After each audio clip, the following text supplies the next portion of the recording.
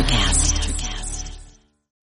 When you need mealtime inspiration, it's worth shopping Kroger, where you'll find over 30,000 mouth-watering choices that excite your inner foodie. And no matter what tasty choice you make, you'll enjoy our everyday low prices, plus extra ways to save, like digital coupons worth over $600 each week. You can also save up to $1 off per gallon at the pump with fuel points. More savings and more inspiring flavors make shopping Kroger worth it every time. Kroger, fresh for everyone. Fuel restrictions apply.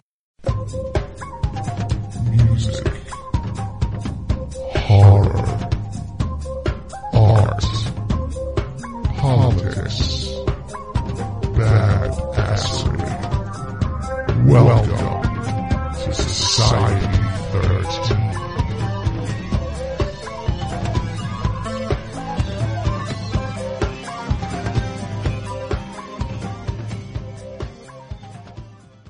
You want to see something really scary? You bet. Music, horror, art, politics, and overall badassery. Welcome to Kettle Whistle Radio For Real on Society 13 Networks.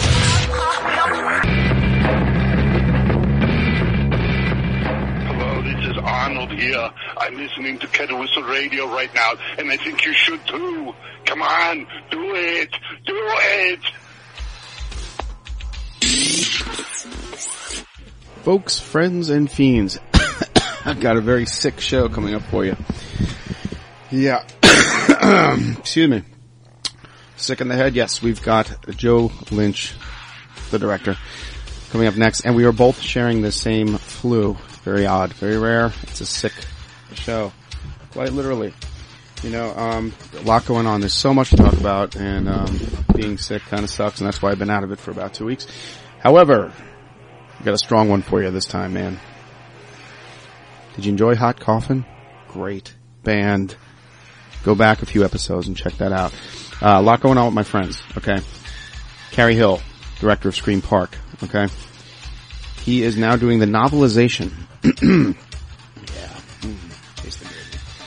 Novelization of Scream Park 2, and I know all about it. He told me everything. It's going to be a great book, and it's a sequel to Scream Park, which you guys, if you haven't seen it, you've got to see it.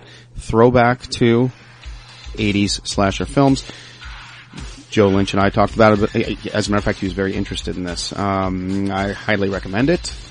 You can find Scream Park by Carrie Hill, Walmart.com, BestBuy.com, and Amazon.com. There's a Blu-ray available. I know because I own it. Let's see here. Other news. I saw the final cut of Blood on the Reel by Daggervision Films. Go to Daggervisionfilms.com. Go check it out. That is Johnny Daggers himself and his documentary on indie horror filmmaking. Blood on the Reel is amazing.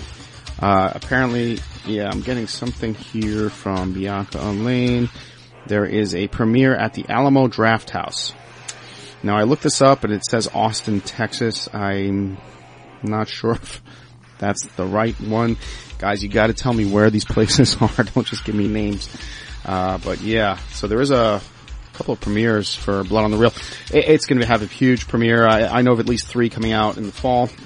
Check this film out, man. Just hit up Johnny Daggers, man. I can't brag about this film anymore.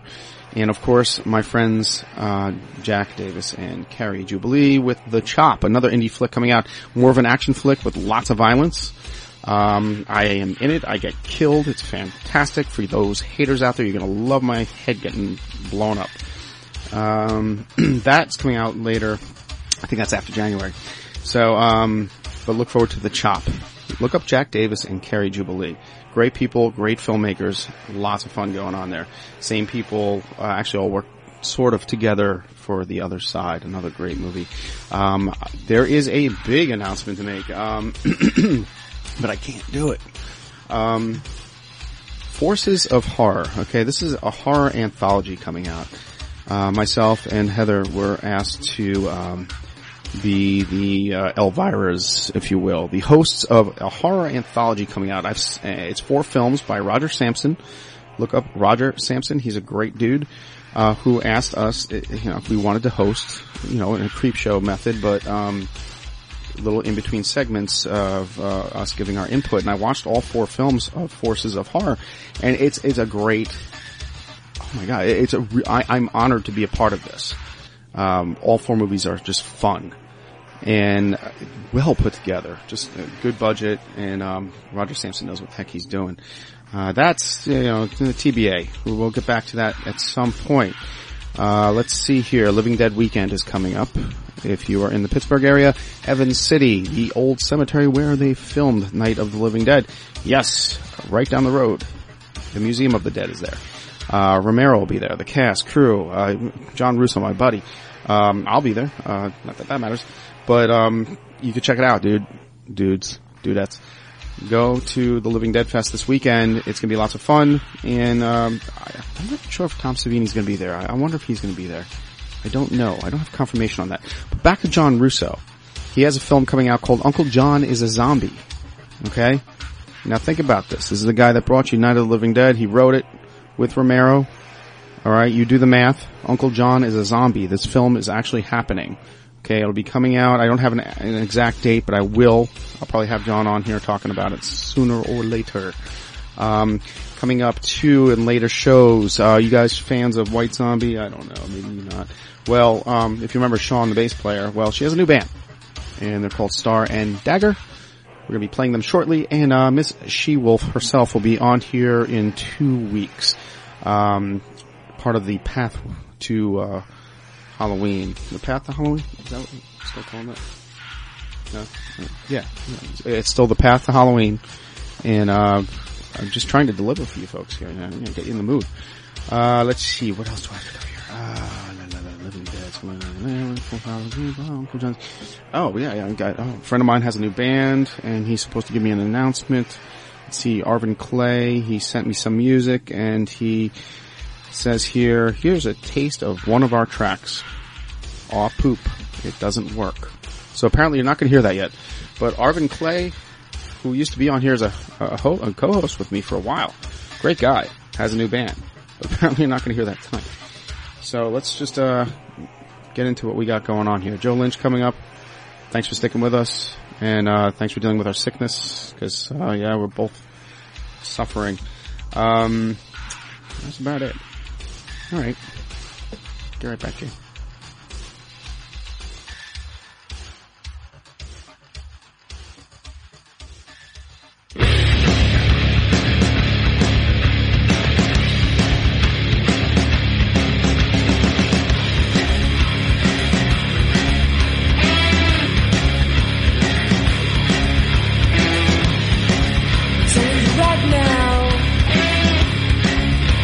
Things are gonna change.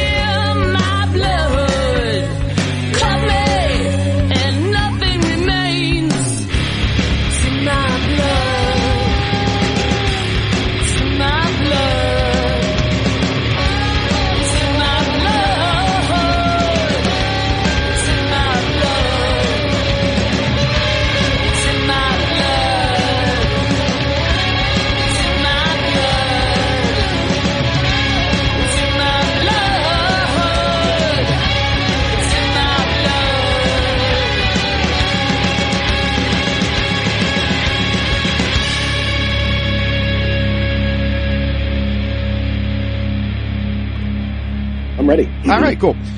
Folks, friends, and fiends, that was Gritty Politti with another something shitty. No, it wasn't actually. It's our next guest, Star and Dagger. If you guys know White Zombie, Sean Yseult from the bass player from White Zombie is now in Star and Dagger. You just heard In the Blood. We'll have her and, hopefully her and Miss She-Wolf on in 2 weeks. Right now I have a very, very special guest on our path to Halloween. Right now I am honored to say Mr. Joe Lynch is with me. I got two very, very, very special. Yeah, I was gonna go for three, but we're both from Long Island, so I have to, digress a little bit. Oh, really? Where are you from Long Island? Didn't we talk about this, Port Jefferson? I was doing this, for the benefit of the viewers out there. Yeah. Like they never read any of our emails, so Whoops. I'm like, hey, let's pull that out of David a little bit. So from Port Jeff, that's funny. So am I. I destroyed the illusion. But hey, we did talk about this Coliseo Pizza. Do you remember that place?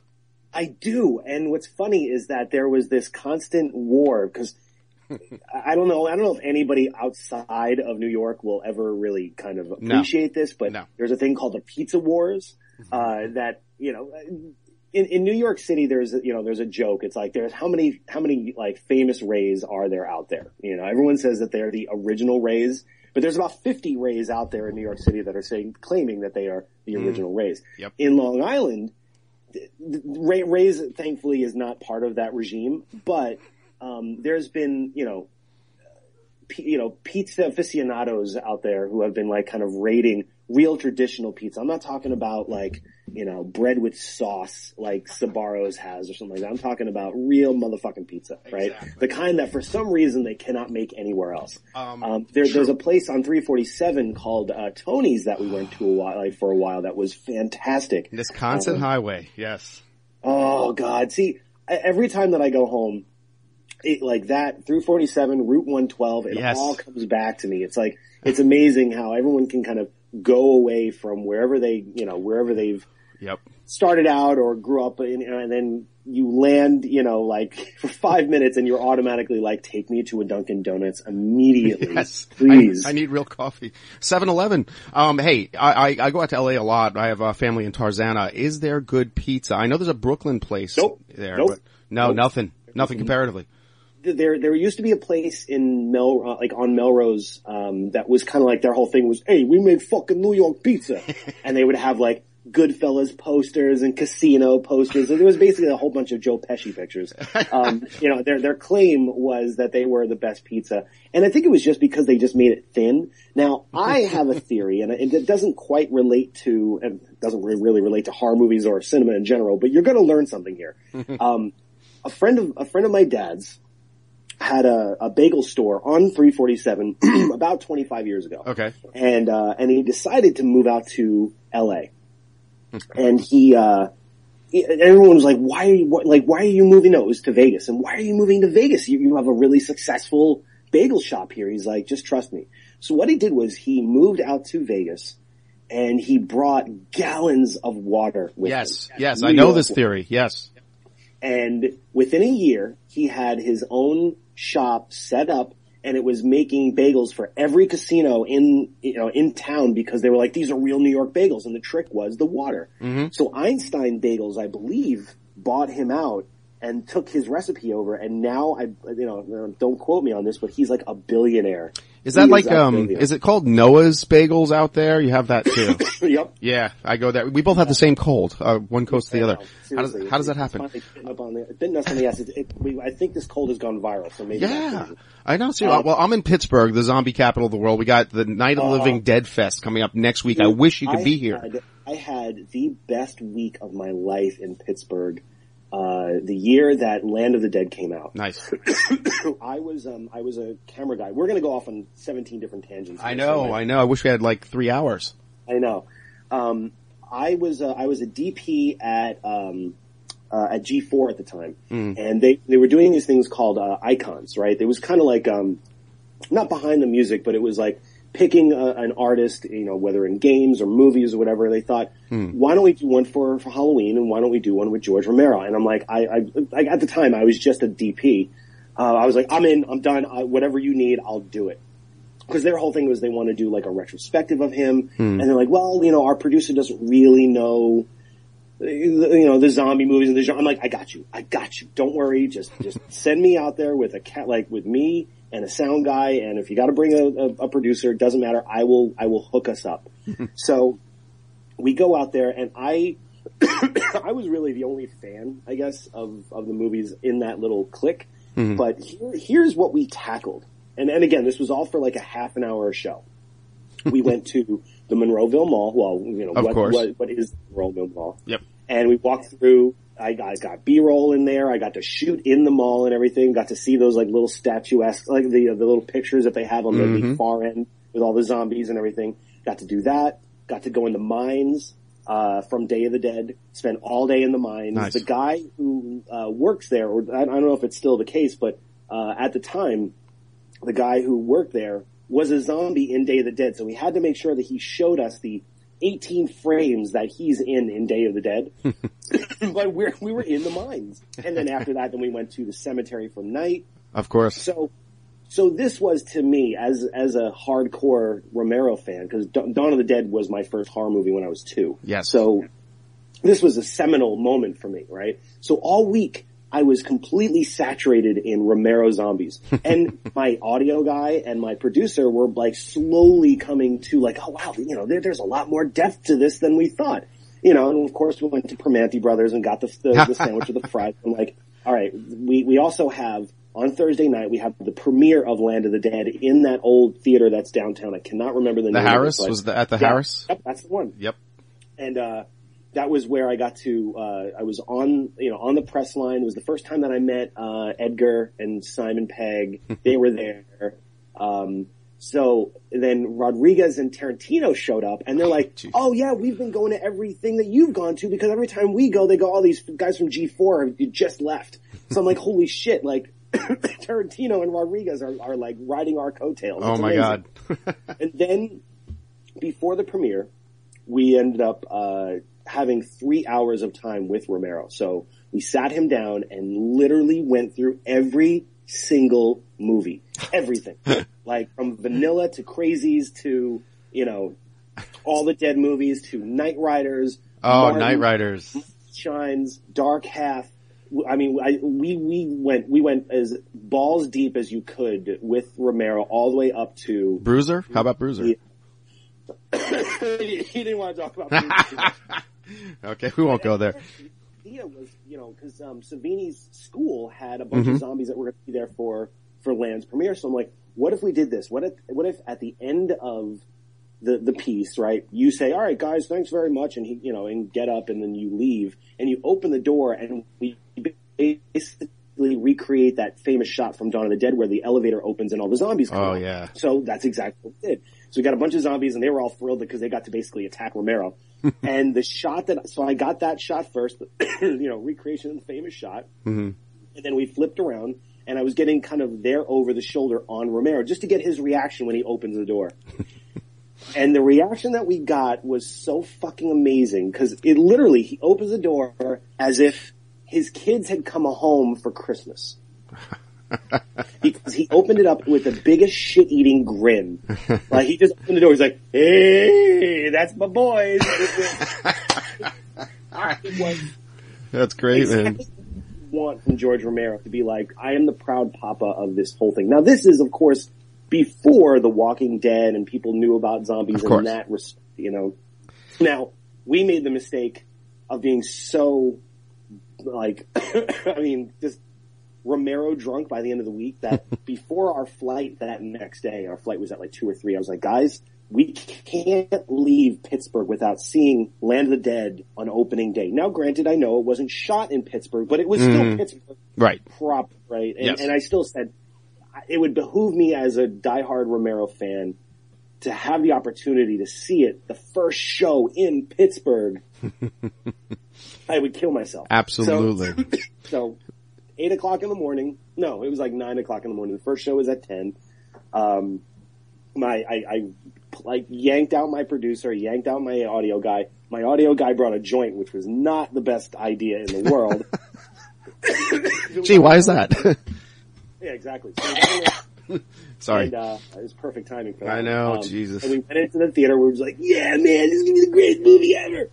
And weirdly enough, we thought, oh God, we got to get there like 45 minutes early because this is Pittsburgh opening day Romero movie. This place is going to be swamped.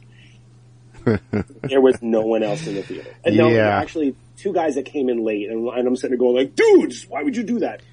They're about sports here, man. When it comes to movies, I could walk right in and see the Forsaken Force on December 18th. I can walk right into the theater and see that Star Wars movie. There probably will be a line at like 9 o'clock in the morning, and that's it. Well, you're not diehard like we are. Wait a second. I'm from where you come from. You remember the lines wrapped around the Fox Theater to see Jedi? I miss those. Dude, I miss those. Me too. Me too. 2 hours in line and talking and commiserating with like everyone who's around me, like, oh my God, fellas, we're gonna see the new Star Wars, and then we all walk out. Oh my God, did we just see that? Fuck. I'm still a fan, man. I know. Well, dude, I'm gonna be there opening day. I know you will. So long story short, the movie ends, and honestly, I was so jazzed, maybe still probably a little high or something like that, but walked out going like, oh my God, that was fucking awesome. So I immediately call my brother, who's another huge zombie fan. I also call Brian Posehn. Sorry for the name drop, but I love the man. Friend. And I was like, dude, you need to see this movie now. And I got on the flight. I got off the flight 6 hours later, and I got 2 voicemails. One from my brother, who said, go fuck yourself. I can't believe I just watched that movie. The second one from Posehn going, are you fucking high? That movie sucks. Oh my God. I know. Oh no. Sorry. That's all right. So it was disappointing at the very least, but I think it was just like the culmination of being there an entire week in Pittsburgh, in the town that basically, the town that birthed the modern zombie. Still going. And still going to this day, and just walking out of that movie. And I just revisited it again, and it's not terrible, I like it. Yeah, I know. I like it too. And I think that unfortunately with Diary of the Dead, I hated Diary of the Dead. I just didn't think it worked. And I might be one of the few here that thinks this, but I kind of liked Survival of the Dead because it was like me too. Version of Western. It was his John Ford movie, so to speak. Mm-hmm. And I really like that, the family power struggle, that it really wasn't about the zombies and stuff like that. I like when Romero's pushing those buttons, then I think it works. Well, Night of the Living Dead wasn't really just about zombies. It was a political statement, so he did it again, It was never really, that's the thing, is that all of his movies are never really about zombie movies. Right. They're really about us. Yes. And they're about here's the control, here's the thing that is going to kind of spark human interaction or lack thereof. Yes. How does that work out? That's the beauty of it. And it's the thing that, I feel, because, we had Nicotero, who's been a really close friend, for years. And, he was just on the podcast on the Movie Crypt. Yeah, Movie Crypt. We were going to talk about that. Oh yeah. And, and he kept saying the same thing. It's like, we could take out the zombies. He goes, it put me out of a job. But if we took out the zombies and put anything else in there, it would be almost the same kind of dramatic beats. Correct. Because it's more about these people put in a very precarious situation and how do they deal. It does not have really anything to do about bites and flesh eating and decomposing bodies. It's more about, here's the pressure cooker that we put you in. Yes. And that's what makes it special. Makes it work. I have never been 15 minutes in without telling the audience, my folks, friends, and fiends, your body of work. Now, they should know who you are, of course, if they're a horror fan at all, but let's just real quick. People still love Chillerama, Holliston, okay, Hatchet 2, Frozen, Wrong Turn 2, Terra Firma, Knights of Badassdom, and I just watched Ghoul. And I gotta tell you, after this commercial break here, folks, this is a great movie. I'm not even gonna talk about the latest one yet, because we were blown away Friday night. We'll get into Everly too. Let's take about 5 minutes, we'll get right back to you, and enjoy this. I'm not afraid of the dark, but you should be. There are things that dwell here in the dark. Things best left unseen. With the initial smoke cleared from the fall of tomorrow, the blood now flows even thicker with dwelling in the dark. 11 stories. All bits of the same mysterious puzzle, fitting together with horrific parallels to its predecessor. Get ready for new Truly terrifying tales set in the broken world from the fall of tomorrow. Take a closer look at what's now dwelling in the dark. If you dare. Available on Amazon in traditional print and ebook. Get your copy today. Visit www.fairlydarkproductions.com for more info on the author and his work.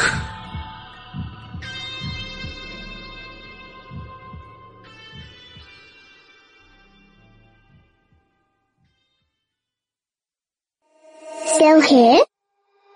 Okay. Let's play a game. Back with Mr. Joe Lynch, both of which me and him have the same cold. 5,000 miles away. I don't understand how this happens. Okay, we do have to talk about an event, okay, coming up. Our mutual friend that got us together here, Jeff Meyer in Syracuse. What's this, the Evening? Yes.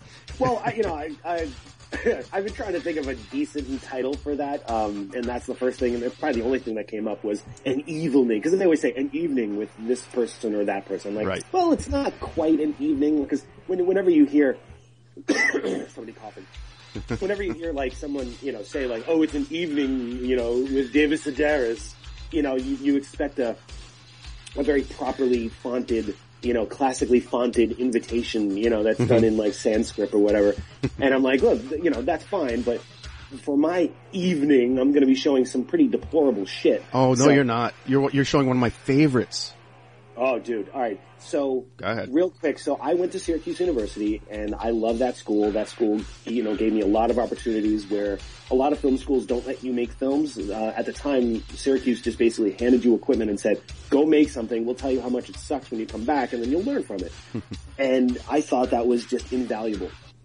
And I walked away with 3 shorts, one of which went to Sundance, So I was, very gracious about that. Plus, my wife is from Syracuse, so I'm there. We're back and forth all the time. And 2 years ago, they had asked me to come back for one of their international film festivals that takes place in the fall every year. I mean, as an alumnus of the school that you went to, why wouldn't you want to go back to the town where you were for 4 years and just kind of say like, hey, thanks. It was a bit of thanks. And Adam Green and I went there. I showed Wrong Turn 2. He showed Frozen. And it was great. And this year, because I had Everly, they had asked me to come back, and I'm like, I would love to come back. Is there any way that I could possibly just kind of program the night? So they were really cool about that. They actually, I think it was that they had said, would you want to show anything else? Mm-hmm. And I thought, I had just seen a new cut of this, the short that I had done for Chillerama, where I did all the bridging stuff, the stuff that, all the content that sets up the back and forth in a way, So I did the thing, in Chillerama where everyone's at the drive-in. And, and then you have all the shorts that are being seen as films that the people in the drive-in are seeing. So that's what propels the story each time. I love it. Meanwhile, there's all this stuff going on with demon semen and sex goo and zombies running amok. Typical Saturday night fare. Yes. So, but we had always, put it out as Chillerama. And recently I just, on a whim at 2 o'clock in the morning one morning, I was just like, I'm going to see what it looks like when I just cut it as one thing. And it ended up being really cool. But there was really no place to really show it. So I said, would you want to see, would you want to show Zombie Movie? Which, in actuality is more like a featurette. It's like 40 minutes, but you do get like the good gist of, gist is a good word, not jism. Okay. Gist is a good word. Plenty of that. You get a good jismy gist of what we were going for with that. And I'm really proud of it as something that's like akin to, an old 1980s Joe Dante zombie movie, which was definitely the route that I wanted to take. And I know that like Bear with the Score wanted to take. It plays really fun and it's great with a crowd. So we thought that would be good. But then they're always doing like master classes, people are always saying like, oh, I'm gonna throw up Citizen Kane and I'm gonna go through every single shot of that movie and show its significance. And look, I have nothing wrong with Citizen Kane at all. I love Citizen Kane. It's amazing. But it shows up in the background inside the theater there with Brian Doyle Murphy, if I recall. Exactly. Yeah. You know, it's a seminal film, but like one man's Citizen Kane is another man's Transformers the movie, and vice versa. You know, and I thought, you know, I wanted to show a movie that really meant something to me, that was like a real pivotal moment, and I want to talk about it. So the way the night's going to go is we're going to show Everly first. We'll do a Q&A after that. I'll tell my Salma, you know, my funny Salma stories. And then after that, then we're going to show, Chillerama's zombie movie, which, you know, is this 40-minute piece. Then there's something that I'm going to show that I you know, I can't say what it is now. Well, but, I think I'm privy to it. Okay, we won't. You can't say it. I won't say it. All but right, I was asked to ask you about it. Okay, let's go. Let's get off topic right here. When I was a kid, and you were probably smaller at the time, I went to Brookhaven Multiplex when it was new. Remember that? I went to Brookhaven Multiplex all the time. That's where I saw The Blob. I was just going to say you must have been in the same theater because it lasted a weekend. I was in there opening day, and I wasn't going to say the movie, but you did. That was one of my favorite moments in time. No. No. That's not the surprise. Okay, good. Okay, good. But The Blob, you saw it on the big screen too, right? Fantastic. I love that movie. Everly zombie movie, as a little surprise in between, and then Chuck Russell's The Blob. Okay, perfect. Now, Jeff Meyer, our mutual friend, wanted me to ask you. He said, "Ask Joe about The Blob." I don't know what he meant by that. Well, he's gonna he basically opened up the can of worms because I can go on for hours about that movie. Well, but I don't know if you guys have the hours. I saw that movie opening day. Now I am a disciple of Fangoria, so I pretty much knew the whole movie before the movie even came out, because the way that Fangoria would do it was you would have like 3 articles before the movie comes out, then maybe 2 after. Yes. So I knew every still, I knew every like big gory moment. I didn't care. You know, at that time I devoured everything. But at that time, I either wanted to be a makeup effects artist or I wanted to be an actor. Basically, I wanted to be Tom Savini. And, I loved working with like makeup effects, but I enjoyed acting at the time. And then I went to go see The Blob with my mom and my brother. And it was a 3:00 show on Friday. And it was a pretty full crowd. But I was there. Dude, I can't believe that. That's crazy because I don't know if you remember it, but that crowd was eating out of the palm of that movie's hand. Yes. I miss those days. It was magical. Everybody screamed at the right spot. They laughed at the right spot. I didn't see half of the shit that they were doing in that movie coming, you know, because it sets you up to make you think that you're, you know, following the, I don't want to give too much away, but like one protagonist ends up being somebody else completely. I love that. Ends up being someone completely different. And they they fuck with the rules that I knew as a kid back then. You know, 2 major rules in most genre movies is 1, you can't kill dogs, and 2, you can't kill kids. If you fuck with those taboos, it better be for the right reasons. And I remember being like rocked 2 years earlier from Maximum Overdrive. When that kid got steamrollered in the head, unbelievable. Dude, that fucked me for years. Yeah. Well, what about Alex Kittner? Alex Kittner in Jaws. That's the one that did it for me. Like, whoa, this can happen to a kid. Exactly. You know, but they're few and far in between, so they have to they got to count. So when it happens in The Blob, and again, I don't know if your listeners have seen it or not, but I talk about it all the time. I talk about it all the time. But when a little kid fucking dies in that movie, it hurts. Oof. And you care. Yeah. You know, there's so much that Frank Darabont and Chuck Russell put into that movie that I've been obsessed with it ever since. Yes. And it was that moment. I remember it like exactly. I remember the moment where I went, okay, so the director gets to work with the script, work with the actors, work with the makeup effects department, work with the cinematographer, work with the musicians, works with every department. It's not like you're just focused on one. You get to be part of all of it. Yeah, I want to do that job. That's the job I want to do. And I knew what a director was. I just thought at the time it was a guy that had, you know, dark sunglasses, a beard, and a baseball cap, and just kind of pointed at things. Yeah. That's what I you know, and I'm kind of working on that at this point. Yes, you are. I can see that. But I didn't really know other than, Spielberg, John Landis, and Joe Dante, and Sam Raimi at the time, I didn't quite grasp what a director did, And then I guess it was just a culmination of knowing everything that Chuck had done before that. I mean, really, it was just Nightmare on Elm Street part 3, and also the Blob, and and reading about what his process was in Fangoria. It set me off on a path where I go, no, from here on out, I want to be a director, and that was it. So really, what I'm going to do is on Friday night, I'm going to talk about the movie. I have a little surprise that goes right before the movie. So I have 2 surprises. Oh man. One is something that, is knock on wood. I'm waiting for the final sign off, but if I'm allowed to show it, it's also something that's very bucket list to me. Something I've been wanting to do for 21 years. Wow. And now, if all goes well, I'll be able to premiere it. Wow. Otherwise it'll be out on YouTube or whatever in a couple days after, but this would be like a nice little surprise. And then, there's going to be a nice little intro before the Blob, by myself.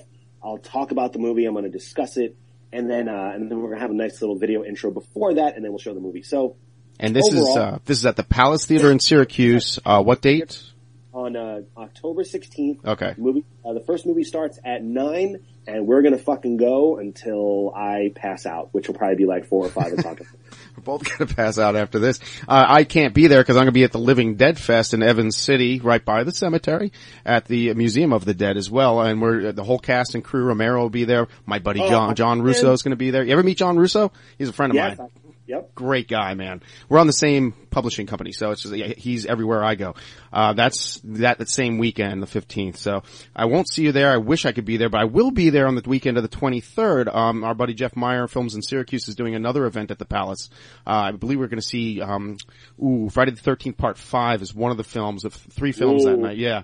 It's a film. The sleaziest Friday the 13th of all time. Jeff loves it. It's his favorite. They're showing horror movies all weekend. Me and my buddy Salone Sagaris, who is also from Long Island. Another writer from Long Island. We're going to have a table there. So big up, Jeff. I mean, Jeff, thank you so much for setting this up too. But yeah, so here we are promoting the Palace Theater in Syracuse. Thanks, the place to go for all your genre needs. I'm going to dig into your brain a little bit here and it's going to make you laugh. I might be there's probably a few other people out there. Okay. Fagabeefy. Fernando Fagabeefy. Yeah, I caught that. Okay. You were a fan of Midnight Madness?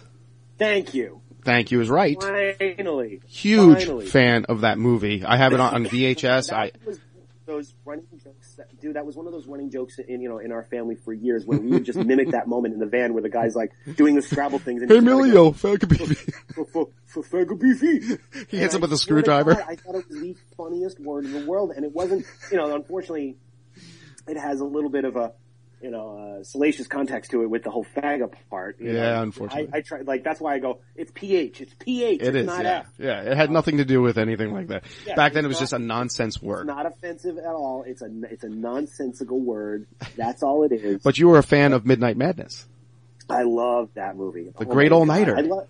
Yeah. So that's the thing. They don't make movies where, they just do those kind of, ensemble all-nighters anymore. I know. Gumball Rally, Cannonball Run. We need one of those again. Cannonball Run, dude. You gotta do it. How funny is it when... I want to make $1 million movie of horror movies. Yeah. Well, you kinda did it. I love what you did with Chillerama, the wraparound story. I mean, I love Trick or Treat for the same reason. That's fantastic. I hear there's a part 2 coming out. I don't know what's going to happen there. But, I was so glad to see you, acknowledge the great Midnight Madness. How about Pee Wee Herman's bit role in that movie? Do you remember that? He's in the game. No, I don't. He's in the game room when they're going through the, it's like a Nathan's arcade, and he's the guy in the cowboy hat. And he's just kind of standing there saying stupid stuff. Oh my god, it's the one shot, right? Paul Rubens, yep. Yep, I do remember that. I think it was oh, there's Pee Wee, and he's gone. That was it. You know what? I just recently watched. You know what? I'm very proud to say Adam Green retweeted me about a couple of weeks back because I watched Digging Up the Marrow.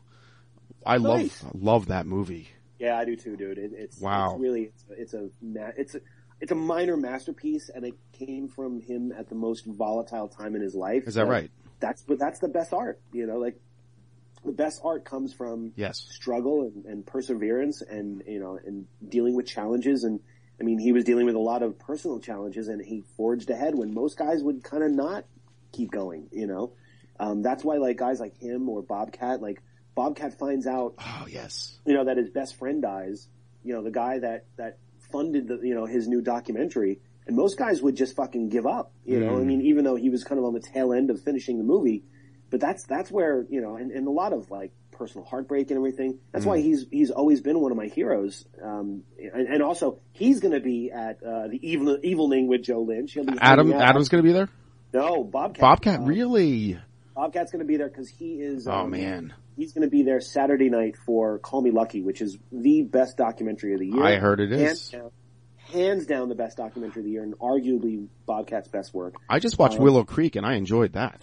Yeah, that's dude, it's so tense. Yes. But it's one of those things where I've been a fan of Bob's, I mean, since his stand-up in like 85, 86. And when I saw, the culmination of World's Greatest Dad, When Sleeping Dogs Lie before that, and especially God Bless America, I just went, I don't care what it takes. I got to just call him up and just say thank you, Absolutely. And it ended up being like, he goes, hey man, you want to hang out? And we ended up hanging out, and we became friends, and we've been, going back and forth, for the past couple of years. He's been like one of my biggest supporters, and I've been a big supporter of his. So it's one of those things where, thankfully, it's one of the few times where you meet one of your heroes and they end up living up to your expectations. It's so cool. Yeah, very few people know Bobcat Goldthwait. He is a great filmmaker. It's only come out recently because he was on the Opie and Jim Norton show. I used to listen to Opie and Anthony. Now it's Opie and Jim. And he was on there talking about Willow Creek. I'm like, and to you folks out there that don't know what that is, it's a badass Bigfoot movie. I gotta leave it at that. Yeah, don't say any more. No, I won't. I'm not a spoiler. But what I do have to do is take a break right now to pay the bills. You got a moment? Yeah, of course. Cool deal. We'll be right back with Joe Lynch. Burning Bull Publishing presents the next step in evolution of horror. David J. Fairhead's The Fall of Tomorrow. The Fall of Tomorrow is a tale of desperation told by those who are striving to salvage some hope against a ravenous bastion of evil bent on ruling our world. Burning Bull Publishing presents The Fall of Tomorrow by David J. Fairhead. Available May 1st at Amazon.com and at BurningBullPublishing.com.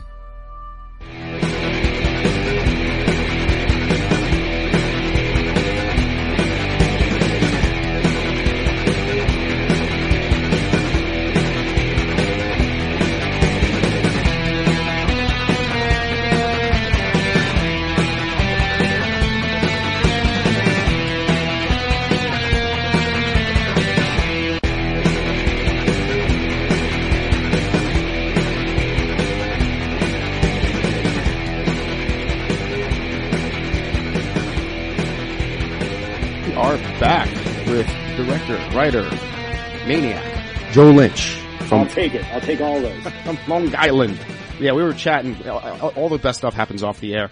What was I going to say? We were going to bring up something. I forget now. Oh, we played Gauntlet in UA United Artists Theater in Quorum. I mean, if you weren't sneaking into 4 movies at one day at the Brookhaven Multiplex, or no, at the Quorum Multiplex, you were playing Gauntlet. Exactly.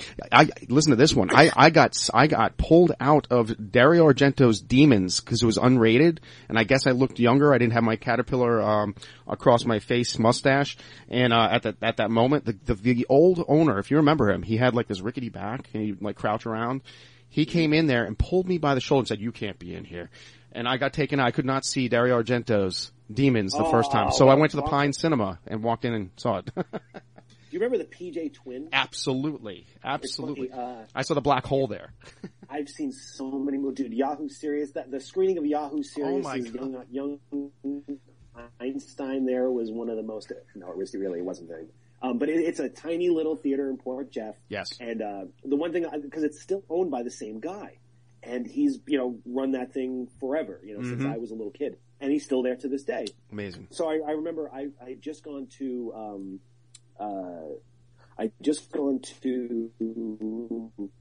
college, and my dad called me up because I just told him, "Oh my God, you have to go see Natural Born Killers." And my dad's like, "Yeah, do you think it's good for your, to your younger brothers who at the time were like, 12 and 15?" I'm like, "Yeah, they'll love this movie." So he goes there and he goes to the PJ Twin, and the guy's like, "You can't show this movie to those kids." He's like, "Yeah, but I'm an adult and I have these 2 kids and they want to see it." He's like, "I can't let you." Offensive. I'm like, "Really, dude? Really? All right. Well, I guess you don't want their money, because then they just went to Brookhaven Multiplex and saw it." Exactly. But yeah, it's like I remember all those theaters, man. I love my biggest, one of the things that I love the most is going to movie theaters out of LA, because then you're seeing a movie with real people. You're not sitting there with disgruntled writers and actors and people who sit there and go like, "Well, that's not what I thought I was going to do with it," or "Must be nice having that, that job." People are just grumpy and cynical. Yes. I remember seeing The Day After Tomorrow at the ArcLight Cinema, and it was opening night, and it was packed, and everyone was kind of railing on the movie. It wasn't that great, right. But the guy next to me could not shut up about how bad the movie was. Oh my he was God. like, "That sucks. We're bullshit." And after 40 minutes, I just go, "Dude, what's your deal?" He's like, "Do you have something against this movie?" He goes, "I edited it." I'm like, "Whoa, okay. Wow. All right." And that really stuck with me. So, but anytime that I see a movie, like when I go home to Long Island, I can't wait to go to whatever cinema's open, like whether it's the Sony one that's in Stony Brook now, or I'll go to the Huntington Cinema Arts Center, or I'll go to PJ Twin or whatever, and just sit down with people who are not worried about IMDb scores, right. or opening box office weekends. They're just there to be entertained or to be moved or to be affected by and that's the reason why we make movies. We're not making movies to win a weekend. Right. We're not making movies. I hope not. I mean, not everybody, but I'm not. I'm sitting there. I want to entertain people. I want to affect people somehow. I want them to, when the movie's over, to be like, "That was awesome," or "That was messed up," or "That was really effective," or "That really moved me," or "That touched me." Not like, "Oh, I wonder how that movie did this weekend." Who gives a shit? Right. Right. So it's always nice to go outside of the industry to see movies, and that's just it's so much more pleasurable that way. Yes. Yeah, people forget. I mean, who cares what movie made what amount of money? We didn't grow up in that generation where you knew the box office sales. You just hope the thing was still in there the next week so you can go again, or go once.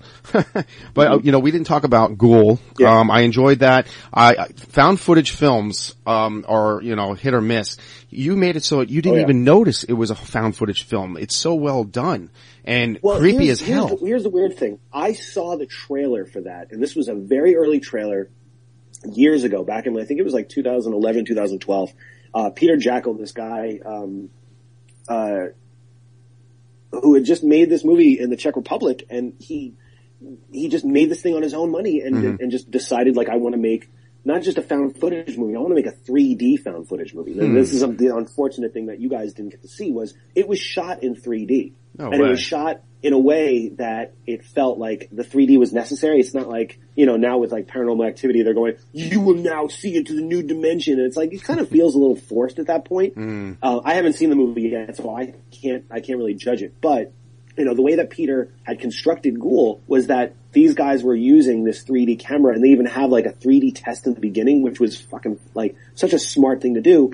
So I saw the trailer and I really liked it. And my manager, who's my producing partner, had talked to that filmmaker. I'm like, "I'd love to see the movie." So I saw the movie and I thought it was cool, but I was like, is there any way that I could at least offer up some notes? I don't know if, he even wants them, but I feel like there's something here. And just from one filmmaker to another, I just wanted to kind of give my ideas. So I did, and he really responded to them, and then we just started working together on the cut. And every time that I would make a suggestion, "Man, it's a real shame that we don't have this scene where they're going down this corridor." And then 2 weeks later, he's like, "Oh, I shot it." I'm like, "What? Really?" It's most people are like, "Oh, we got to get a production together and blah, blah this and blah, blah that." And he would just shoot it. So it was a long, hard road for him to get that movie done. But it was one of the few found footage movies that I saw that maybe it's because I was so close to it. Maybe it's because I invested myself so much in the characters in every iteration, but I really cared about it. So it was great to see that it finally got out because Peter killed himself for that movie. And people really, really responded to it. Hopefully someday soon, because I know that the distributor, it's just so hard to put a 3D movie out anywhere. Yeah. And any theater worth their salt is going to look at two 3D movies and go, let me see, Inside Out or Ghoul? Let me weigh which one is going to make me the most money. Duh, you know? So hopefully, like, when it comes out, you know, in subsequent Blu-ray or DVD releases, when 3D TVs are a little more active, people will see the 3D in it because it is really unnerving. Like, when I saw the 2D version, there was nothing you could do to get around the fact that it was 2D versus 3D. So I was like, there's something missing, and it was just the fact that you didn't feel as immersed as you did with the three-dimensional. I still like 3D. Like, I just saw The Martian in 3D, and oh my god, that movie looks awesome. Oh yeah? In the right form, in the right venue, and for the right film, 3D can be an amazing experience. I agree. But at the same time, it can be really distracting. Like for me, I actually thought that the 3D in Mad Max, which is my favorite movie of the year, the last 5 years. Love that movie. Was I own it. Distracting Yes. because it made everything seem like a visual effect. Whereas on the 2D version, you go, that shit's right there. There's no comping, there's no green screen, that's right there. And same with like Jurassic World, where I saw it in 3D and I went, it just feels so, it's trying too hard. And then I remember seeing it again in 2D and I'm like, oh, I like this much better. So it really depends on the movie, you know, but Ghoul's one that should definitely be seen in 3D, hopefully someday. I enjoyed it. I just watched it on DVD and I totally enjoyed it. As a matter of fact, I bought it. They were selling it. Like, yeah, this place, this Family Video, they rent things. You could buy them. I love it. I love walking into an old video store. We were talking about that off air, you know, the musty old mom and pa video store, how that you just stood in that horror section amazed by the boxes, you know, like, wow, what's this about? And you're probably like me, you watched every one of them, the good, bad, the ugly, you know, just, and you could not do it. There's one I want you to, I hate the word remake, but there's one that deserves a remake, and I think you're the man to do it. Food of the Gods. Oh yeah. Food of the Gods. Funny, I like Food of the Gods 2 a little more. That's interesting. Because as a little kid, I just wanted more and more and more, you know, and that movie, and the second one is just shove all the rats. put them all in there. So I think it was also because I saw that one first. I saw that one on Captain USA's Groovy Movies. No way. Oh my god. I remember that. Yeah, it's on WPIX every Saturday afternoon at 2 p.m. And I remember loving that movie. And I saw the first one and I was like, I like the sequel. But yeah, that movie could totally be remade. If they can remake Willard, they can remake Food for the Gods. Exactly. Food of the Gods. You gotta do that. This time you gotta have a giant spider in it though. They gotta do some more with the insects and the bugs. Oh, right. So what is it? Superman Lives? What are you, Peter Goober? Or John Peters or whatever, who wanted the big spider in that movie? Oh man, I gotta tell you too, I've never laughed harder than your Chillerama. Okay, I always go back to that because there's a scene there. I mean, and God forbid you have this cold when you watch it. When the Diary of Anne Frankenstein. Okay, that is of course Adam Green, right? Didn't he write that one? Oh yeah. When the doctor's going off in his tangent and he's screaming in German, you know, Oshkosh Bagosh, Boba Fett, soccer hater. Who came up with that? Was that you? Chipotle! Dude, I never laugh. I cannot stop laughing when he's just yelling. Just ridiculous. I think Diary of Anne Frankenstein, I think, is one of the funniest shorts. Oh my god. It truly is. Years. It truly is. Easily. Folks, you gotta go back, revisit Chillerama, and you could see it at the Palace, correct? You're gonna be showing that entirely? Yep, we're gonna be showing a special version where it's just zombie movie, so there will be a little bit of Godzilla, a little bit of, you know, Anne Frankenstein, and a little bit of the, Werebears as well. But this one is basically all of the wraparounds edited together in a way that it feels like a cohesive whole. Perfect. Now I can't believe, we have so much to talk about. Alright, now, here's the genius, okay? Microcosm Massacre, also known as Everly, your latest movie. That movie, amazing. It takes, the genius behind it, it takes place in one apartment room, we'll say. There's other scenes, but my God, the slow destruction of this room. You kill more people in one room than any director ever has, I think. Do you have a record for that? Do you have the record for that? I don't know, but I'll take it. For now, I'll grab that mantle and I'll slap it down. Yes. That movie grabs you from the onset. You cannot, if you leave the room, you missed a million shots. And literally, I did leave the room for a second and Ms. D is screaming at me. She's like, get back in here, get back in here. Okay. I ran back in. I'm like, oh my God. Salma Hayek, how did you get her? Well, originally we had Kate Hudson, and Kate Hudson had to bail because she got Glee. So, but once one actress gets interested, and everybody else goes like, oh, well, if she thought it was pretty good, I'll do it too. And Salma came in, and her take on it was so fantastic because she was all about family. She was all about, I got to save my kid, and like amazing. That's all that I care about, really. Like with this, was that the emotions behind all the insanity need to come from a grounded place. It needs to come from a place that everyone can relate to, and I think any parent can relate to surviving their child and making sure that their kid is okay. So that's really where she came from. And then she also said like, oh baby, you can do whatever you want to my body. And I'm like, green light. Oh my God. That's great. So, and then that was it. And then we were off to the races. So she was on board, and then, we, like, all the finance kind of just came together quickly from there. And then next thing you know, I'm in Serbia shooting this movie. Serbia. I wondered where you could, like, all the amount of ammunition you went through in that film. My God. Oh, we exhausted the entire Serbian army's worth of ammunition.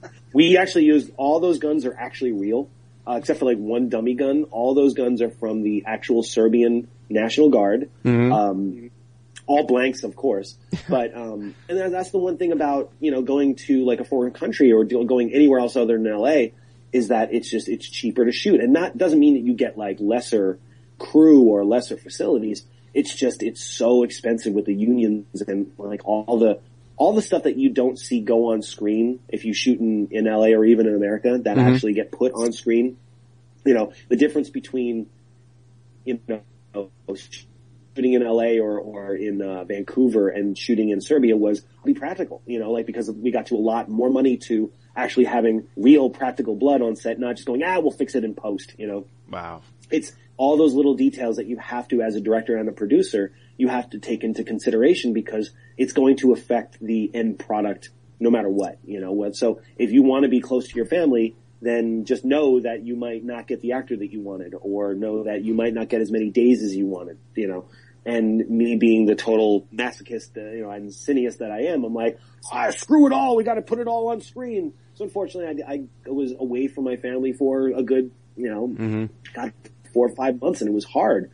Thank God for Skype and FaceTime. But at the end of the day, I'm glad I did, because we got so much more. We got, sorry for the pun, bang for our buck than we would have anywhere else. And the crews there were amazing. They were fantastic. The talent there we could not have pulled it off any other way. It's amazing. It truly is. Tarantino fans, I mean, you gotta see this movie, Everly, and that is the girl's name, Salma Hayek's character. Your Tarantino moment, I hope you don't mind me saying that. When you No, not at all. It's well, I just found out, someone told me that, do you know Amoeba Records? Yeah, oh my God, yeah. So someone told me that they saw him walking out of Amoeba with a copy of it. I'm like, I'm done. Yes, you did it. You landed. You landed, my brother. You landed. That's fantastic. But just to give them a premise, how do we do that without spoiling it? I've said this so many times. So Everly is about a woman who is trapped in her apartment after her Yakuza boyfriend, or quotes boyfriend, for 4 years, right? Her captive 4 years ago, finds out that she's been talking to the cops. So he sends everybody, and by that I mean like Gary Oldman in The Professional saying, everyone! He sends everyone. All the hookers. And also to kill her family that's in another location. Yes. So this is all taking place over one night during Christmas time, because of course this is my homage to Die Hard. And I love Christmas. Yes. And it all takes place in one room. The camera can never leave the room. That's kind of the gimmick, so that we feel trapped in the room with her. Yes. And Everly has to not only survive herself, but she's got to figure out a way to make sure that her family, her mother and her daughter, that she hasn't seen in 4 years, is also kept alive as well. It's a very huge, big, high concept. Visceral. But done in a way that's very small and visceral. It's very much. Well, the cool part is she knows the apartment better. She knows the apartment. I'm sorry, we got a little delay there. She knows the apartment better than her attackers. Yeah, exactly. So she's able to use all those resources to her advantage when this endless wave of guys coming in is kind of holding, putting this whole place under a barrage of gunfire and violence and everything. Grenades. Yeah, grenades, killer dogs, Oh, I hate that dog. Yeah, that dog does. That was the best. I got a lot of shit for killing a dog. That dog deserved it. Yeah. Every step of the way. He was an asshole dog. He tried to kill a little kid. Yeah, he was an asshole. I don't care what species you are, you deserve to die. But don't try to kill a little kid. What I love too, you broke your own rules. You were talking about Frank Darabont earlier. You broke the rules where after she guns down a couple of people, one is left alive, and then she finds the footage of that dude that she kept alive, and it's not really a buddy, but using him for his information. He also raped her, which she looks back at a video and says, whoa, hey, that's you, but he's still living, he's immobilized because she shot him. But they have this exchange, and it's like, oh my god, am I supposed to like this guy now? No, it's very uncomfortable. But so what's cool. Weird is that actually he didn't rape her. He says, I could have, but I didn't. Oh, right. He's the guy that shot it. He was the one who set up the camera. Gotcha. So basically, and again, I didn't want to I feel like the best drama allows you to fill in the blanks. Yes. You don't need to throw all the information at the audience and make sure that they know everything. Like, let the audience kind of figure certain things out for themselves. Right. So, that was one thing where we called him Dead Man, and his name was Dead Man throughout the movie. His whole thing was that he was out of fear in a way. Mm-hmm. He was hired by Tycho to basically be his videographer in all these awful events. So yes. he felt guilty enough just by association for having done what he did. And that tape was really important because we didn't want to show it at all. We wanted to leave the audience kind of less is more. The theater very important, yes. So much more than I would. I totally agree with that. So it's better to not show it. And I've had people, I had that at one film festival, someone came up to me like, how dare you show the rape, you disgusting misogynist. I'm like, go back and watch the movie again. Tell me I showed the rape. I'm sorry, but I don't. Right. And she got really mad and walked away.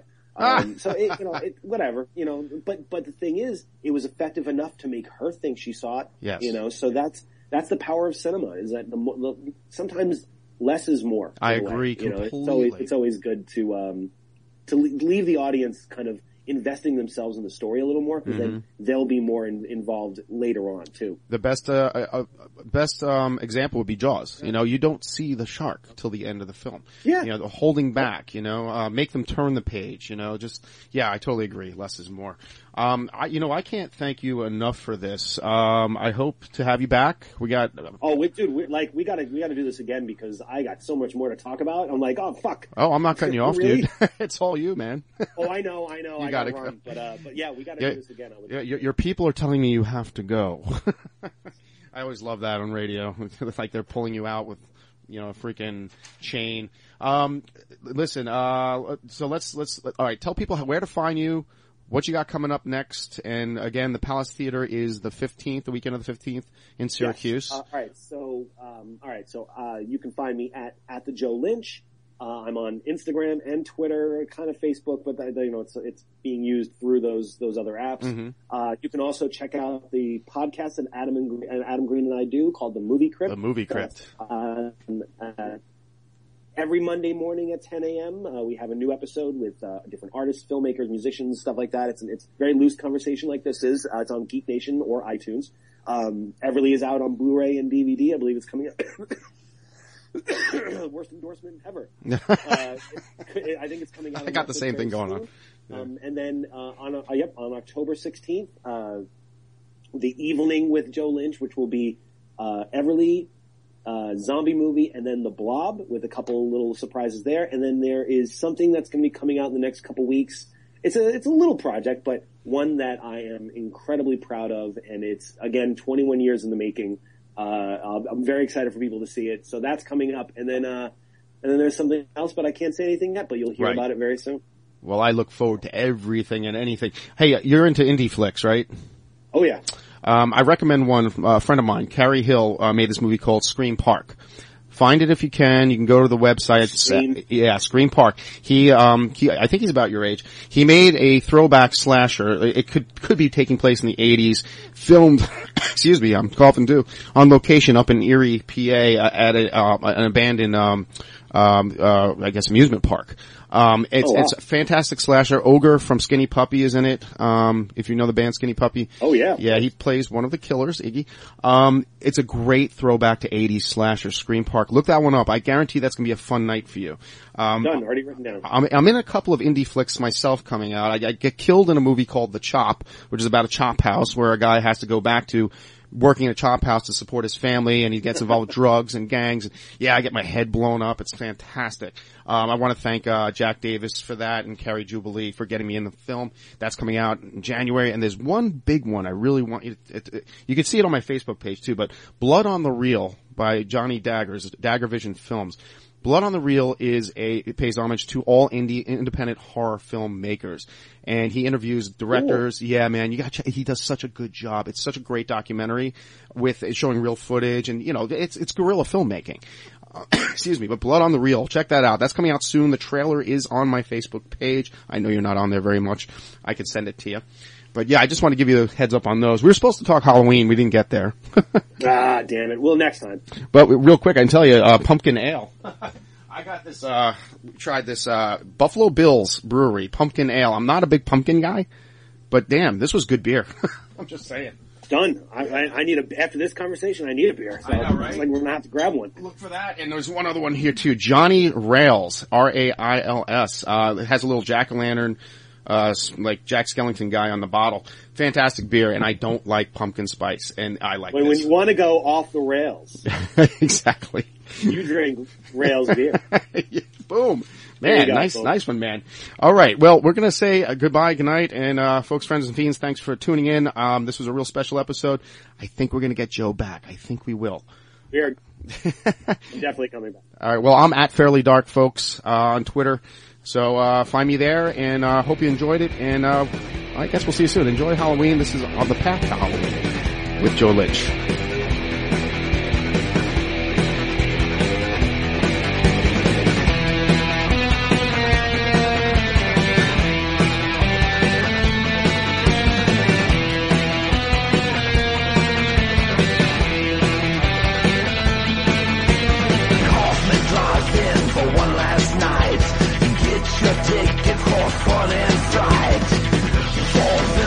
Super shock. The night is young and it's time to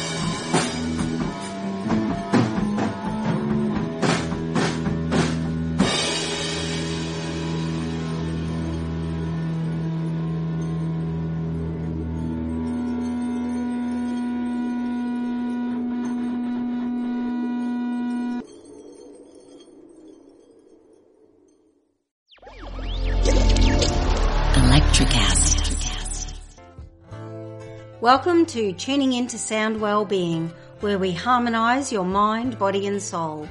I'm Amanda, your sound therapy expert. And I'm Stephen, the curious explorer uncovering the mysteries of sound. Together we explore vibrations, frequencies and the power of sound therapy and tuning forks. Discover ancient wisdom, reduce stress and tune into a healthier life. Subscribe to Tuning Into Sound Wellbeing today.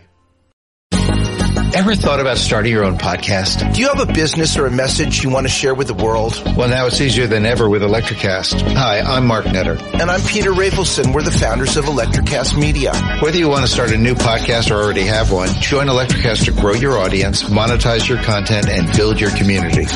With our simple sign-up, you get free promotion, world-class analytics, premium ads, and personal support. Go to electrocast.com and join our community today. Electrocast. Transform your influence. Electrocast. Electrocast.